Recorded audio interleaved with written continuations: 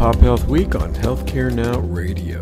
Today's episode is sponsored by Health Innovation Media. We bring your brand messaging alive on the ground and now in the virtual space for major trade show, conferences, and innovation summits via our signature pop-up studio. Connect with us at www.popupstudio.productions.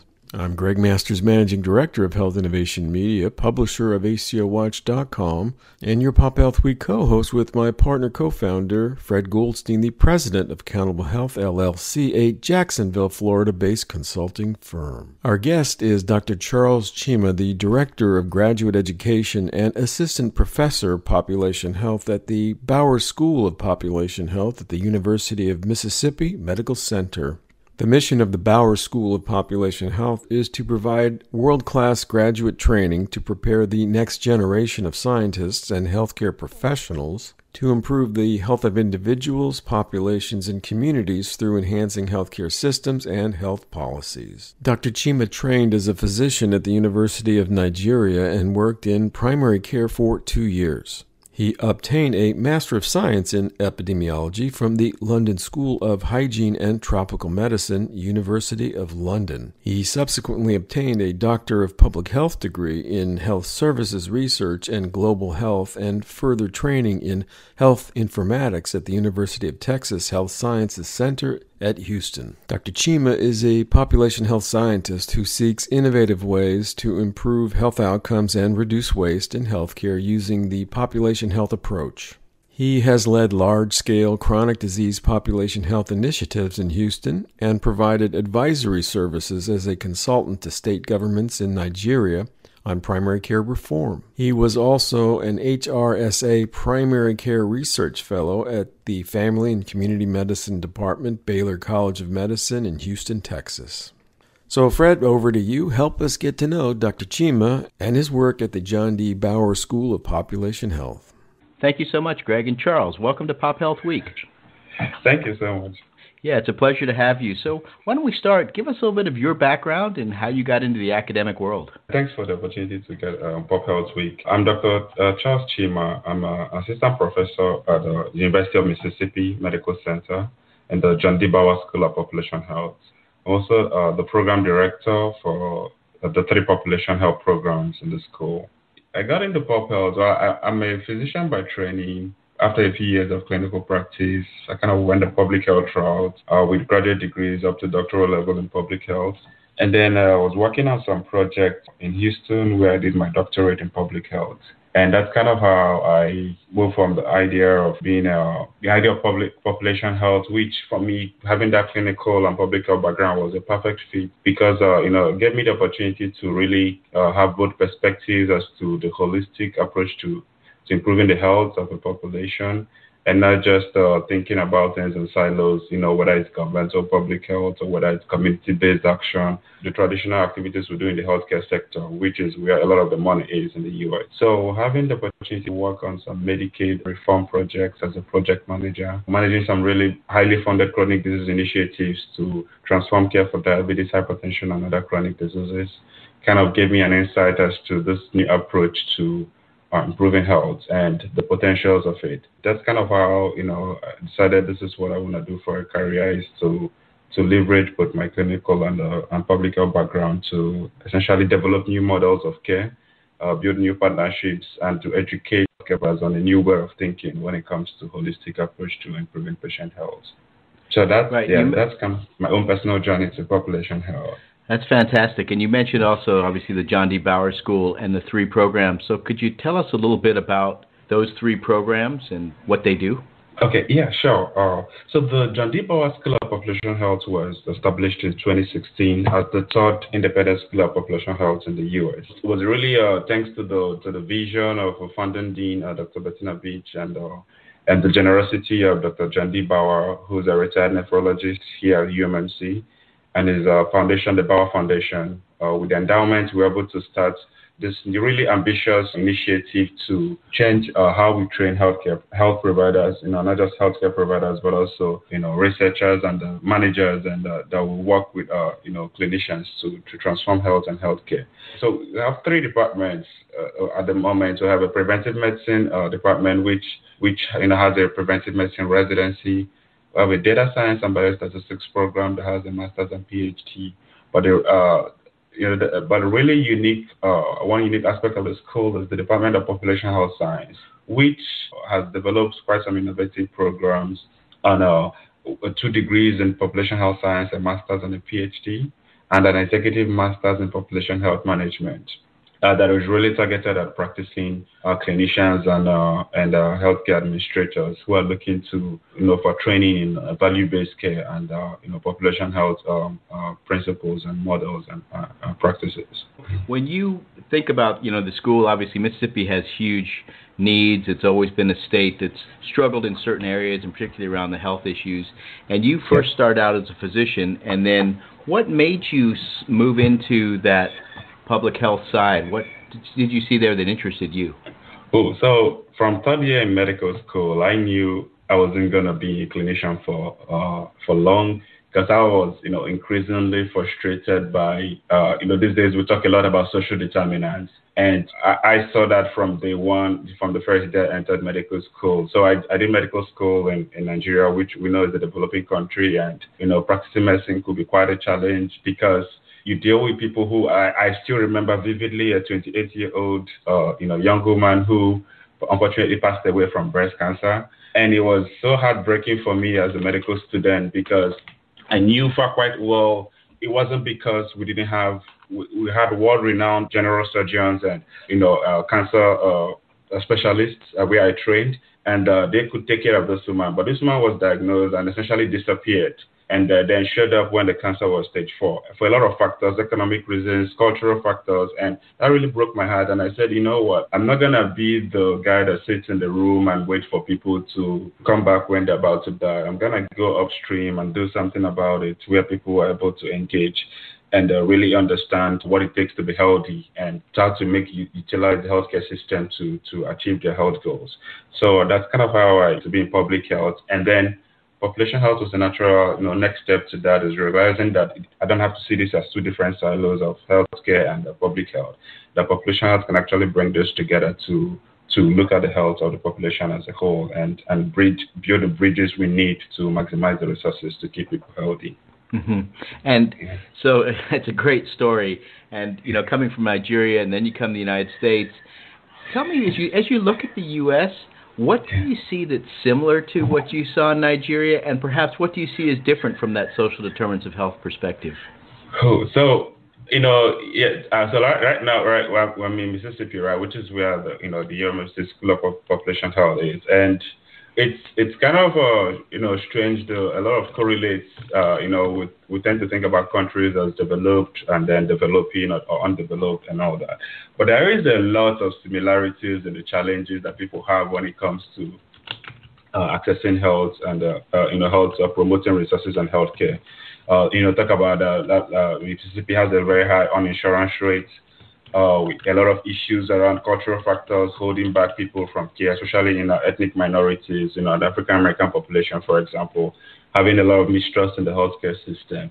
So you see a lot of similarities in these things across geographies, and it doesn't matter, those are a lot of factors that we need to look at if we really have to keep a population healthy. And a lot of the solutions that apply across geographies as well. And, for example, when it comes to digital health and a lot of, new technologies that can help us provide around-the-clock care and improve access, like telehealth, improve access to remote areas. You see that applies very well as it does in sub-Saharan Africa, as it does in the southeastern U.S., for example. Yeah, it's been fascinating. I've always kind of looked actually overseas to see what they have going on, and potentially, some of the things that they've learned there that would really be relevant to use here, particularly when back in the day when we did a program in the Mississippi Delta around high-risk maternity, and you recognize the power of text messaging, which they were using long before we were, over in Africa in programmatic ways.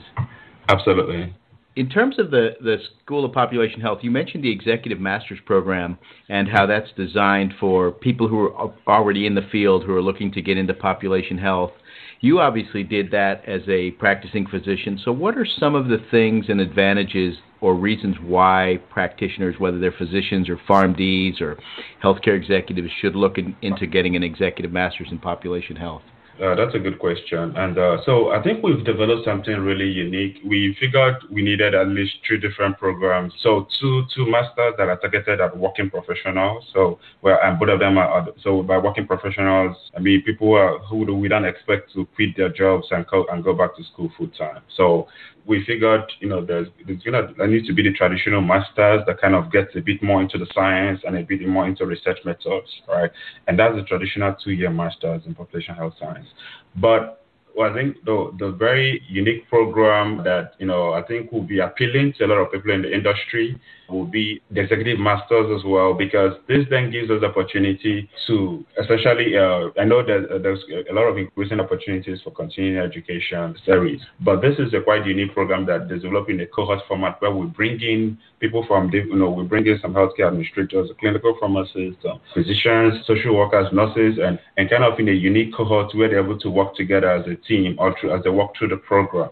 It's a 12-month program, and the 3 semesters, they take classes online entirely through the program. And but we require them to come in 1 weekend every semester. So 3 weekends over the course of the program. We're coming for a 2-day intensive weekend here in Jackson. And we kind of really use that to go more in-depth and do a lot of case studies around particular topics, like health economics as it applies to value-based care, shared decision-making, patient-centered outcomes. So a lot of unique topics that we think, clinical informatics and quality as it applies to PopHealth. So we really use that opportunity to get it more intense in some of those topics that help people to then be able to draw lessons that they can apply in their job today. So that program is not training people who are going to go out looking for jobs primarily, right? These are people who are already either well-established or who have quite some senior people coming to the program, or in the early to middle stages of their career, typically 5 years or more of practice experience, either in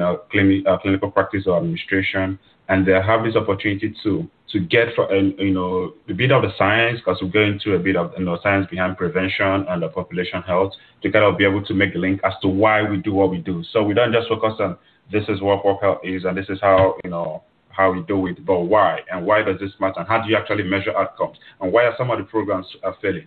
So, like this paper came out recently about hotspotting, and we're now questioning, does hotspotting still work or not? Did it ever work, or did we get the science wrong? So we kind of get a bit into some of those conversations as to really understanding the context in which a particular study might have been done, and how do you interpret that, and how do you know if you should take that findings and apply it to your population, or what is best for your own patient population.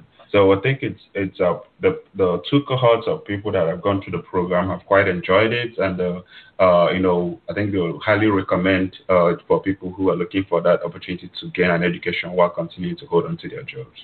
Yeah, I know I've really enjoyed obviously teaching in the program, and the idea and concept of individuals who are already in the field bringing in some additional expertise, maybe a deeper dive into areas they don't quite have as much experience in, whether that's alternative payment models or ACOs or some of the other things in the class, has been very helpful from the feedback I've gotten from those physicians and other professionals, PharmDs, et cetera, that have been in the program. And I know also that you do some research in Mississippi in the area of diabetes. Can you talk a little bit about that and what you're doing with some of that? Oh, yeah, thanks. That's kind of actually one of the motivations why I came to Mississippi. So, as we all know, Mississippi has a lot of issues with health disparities, and a lot of, the South as a whole, but Mississippi, some people have referred to this place as the chronic disease capital of the U.S. in the sense that be it diabetes, hypertension, cardiovascular disease as a whole, we have a high prevalence of those here, and it's been that way for a while. Obesity, and all the other risk factors. So part of our mission in the school is we actually see ourselves as an action-oriented school, in the sense that our mission is to train students, but we also see it as our mission to change health, and healthcare in Mississippi. So we're actively engaged with the community, and we see what the situation of health in Mississippi as a natural population health lab.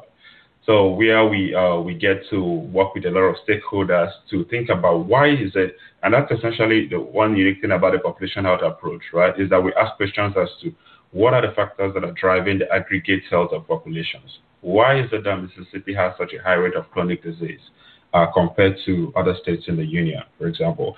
And why is we have a cluster? Why is it that all the counties in Mississippi are in the diabetes belt in the U.S.?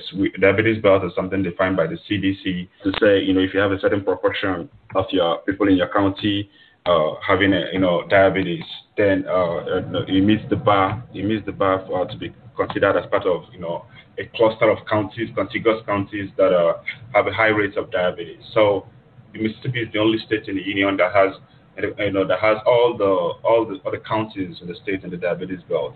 And that's a dire situation that requires urgent attention. And part of the work that I've been doing has been engaging with nonprofits, with a lot of stakeholders like the Diabetes Coalition of Mississippi, to understand, for example, focusing on the Diabetes Prevention Program, which is a national partnership, public-private partnership that is led by the CDC to try and scale the evidence-based one-year diabetes prevention program. So this program is a lifestyle change program that gets people with pre-diabetes, which is, their blood sugar is already high. And if we do nothing, we know that most of them are going to end up with diabetes in a matter of years.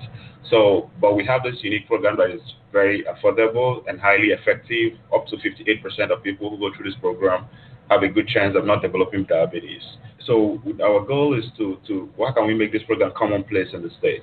And part of what the work I've been doing with Diabetes Coalition is to do a strategic mapping of the existing diabetes prevention program and to understand, where there are opportunities where there are essentially hotspots where we have gaps in access to diabetes prevention program in the state. And so we're doing some mapping on that area, but also working with our community health centers, because we think that those are key to improving health outcomes in a place like Mississippi, where we know we have a lot of people uninsured, we have a lot of poverty here, and so people really depend highly on community health centers for healthcare.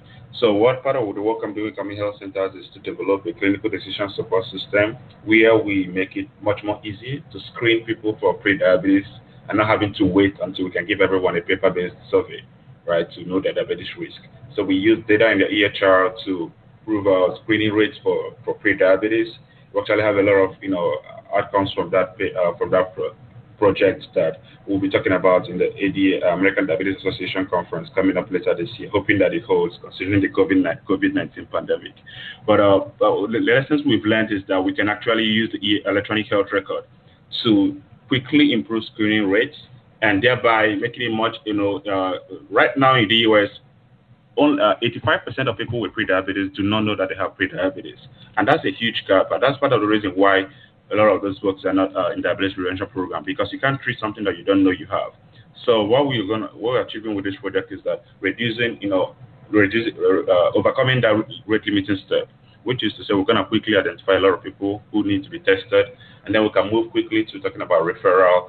And then we're also working on a project with stakeholders to essentially develop an ecosystem for diabetes prevention, where private sector partners and we have both digital and in-person providers of the diabetes prevention program working together to improve the referral system so that we can get more people into the system and to then convince more and more payers to reimburse for these programs.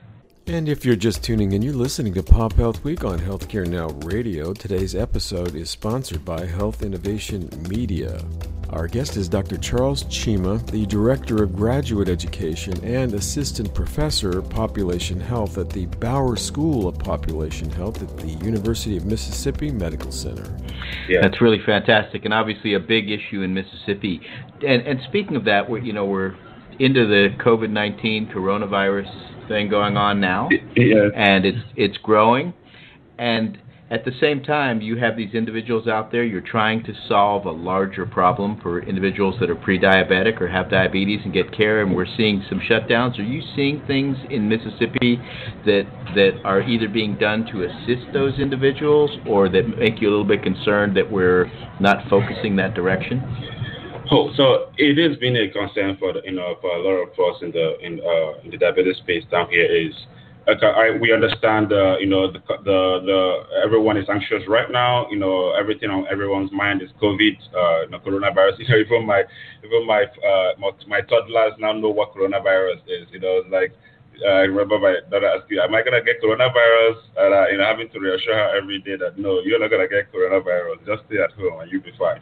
So it's on everyone's mind, and we can't think or seem to think. And I've heard people say things like, "Oh, you know what? Prevention and wellness programs have to wait for now." But we actually think it's the opposite. Rather than thinking about things waiting, it's the question: how do we find alternative ways to keep going? And this is where digital health, telehealth come in handy. So part of what we're doing right now as we speak is we have a survey going out electronically to all diabetes prevention providers in the state, trying to figure out how, what their plans are to respond to. So we've gotten different responses, and based on that data, so people are, luckily a lot of people are thinking of moving towards using telehealth. So for the next phase of that is to figure out if they really have the support they need to transition to telehealth.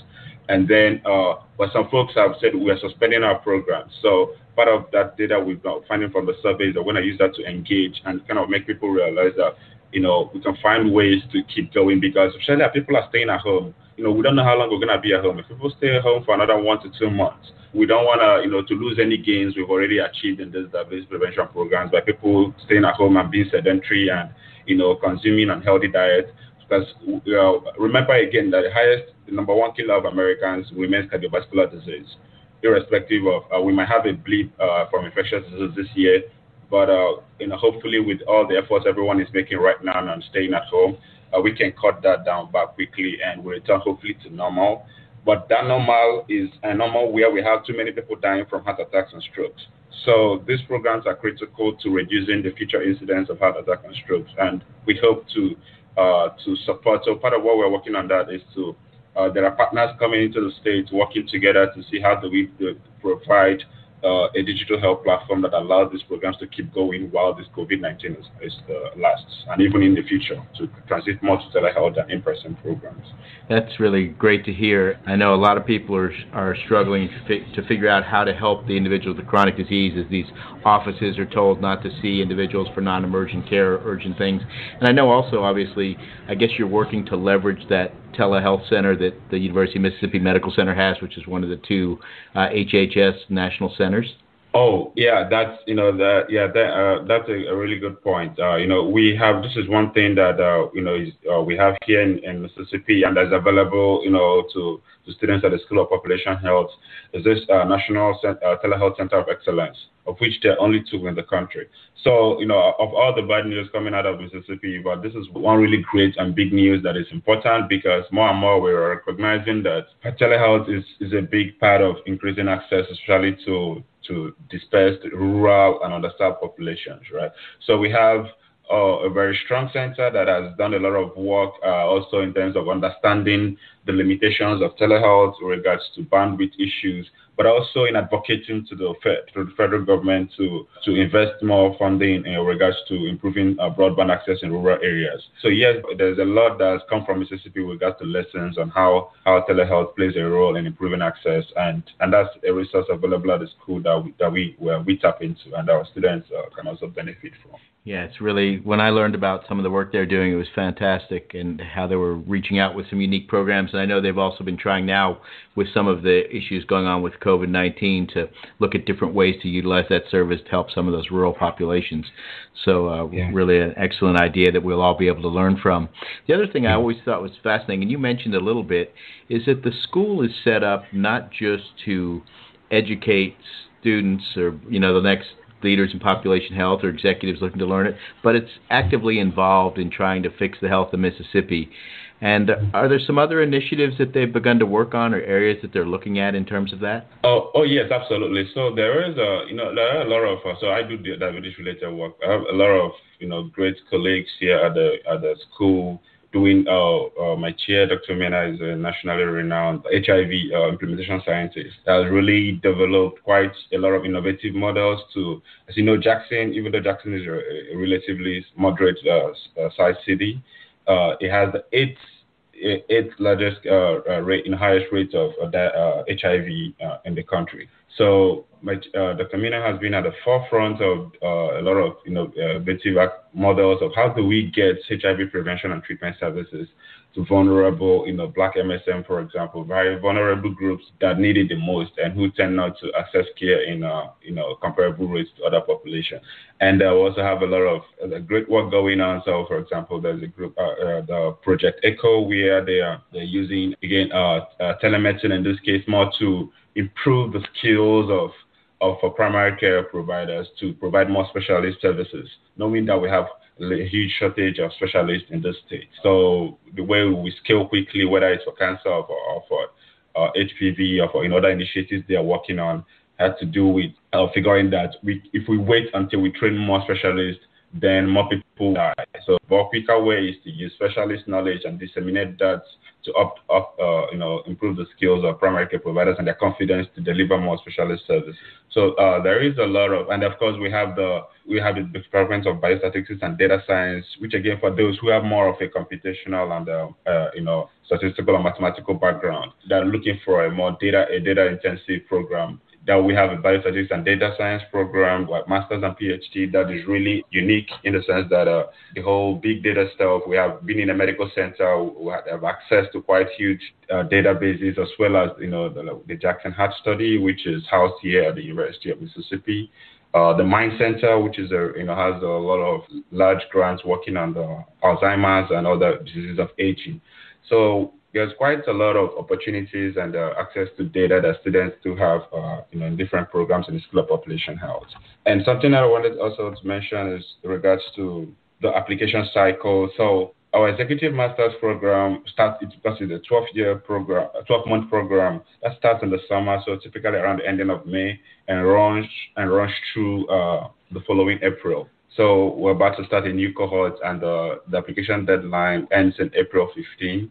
But then the other programs have sort of a June 1st deadline for a fall start. So the applications are still going to open all the way to June, and the students do start in the fall and go on for 2 or 4 years, depending on if it's master's or PhD. And the website is UMC, umc.edu/SOPH. That's for School of Population Health, SOPH, umc.edu/SOPH. Well, that's really fantastic. And I would urge anyone who's interested in learning more about population health and getting an advanced degree, there is an executive master's program or in a regular master's or PhD program to take a look at that at umc.edu/SOPH. And thank you so much, Charles, for joining us, and stay safe and continue doing the great work you're doing in Mississippi. It's been a pleasure. Oh, it was my pleasure. Thank you so much, Fred, for the opportunity. You're welcome. And back to you, Greg. And thank you, Fred. That is the last word on today's broadcast. I want to thank Dr. Charles Chima, the Director of Graduate Education and Assistant Professor of Population Health at the Baylor School of Population Health, University of Mississippi Medical Center. For more information on the Baylor School of Population Health, go to www.umc.edu/SOPH and follow them on Twitter via @BaylorSOPH. We'll also note the application deadline mentioned by Dr. Chima in this interview is extended from its April 15th deadline. So if you're interested, get on it. For Pop Health Week, my colleague Fred Goldstein and Healthcare Now Radio, this is Greg Masters saying, stay safe, y'all. We get better together, even if virtually.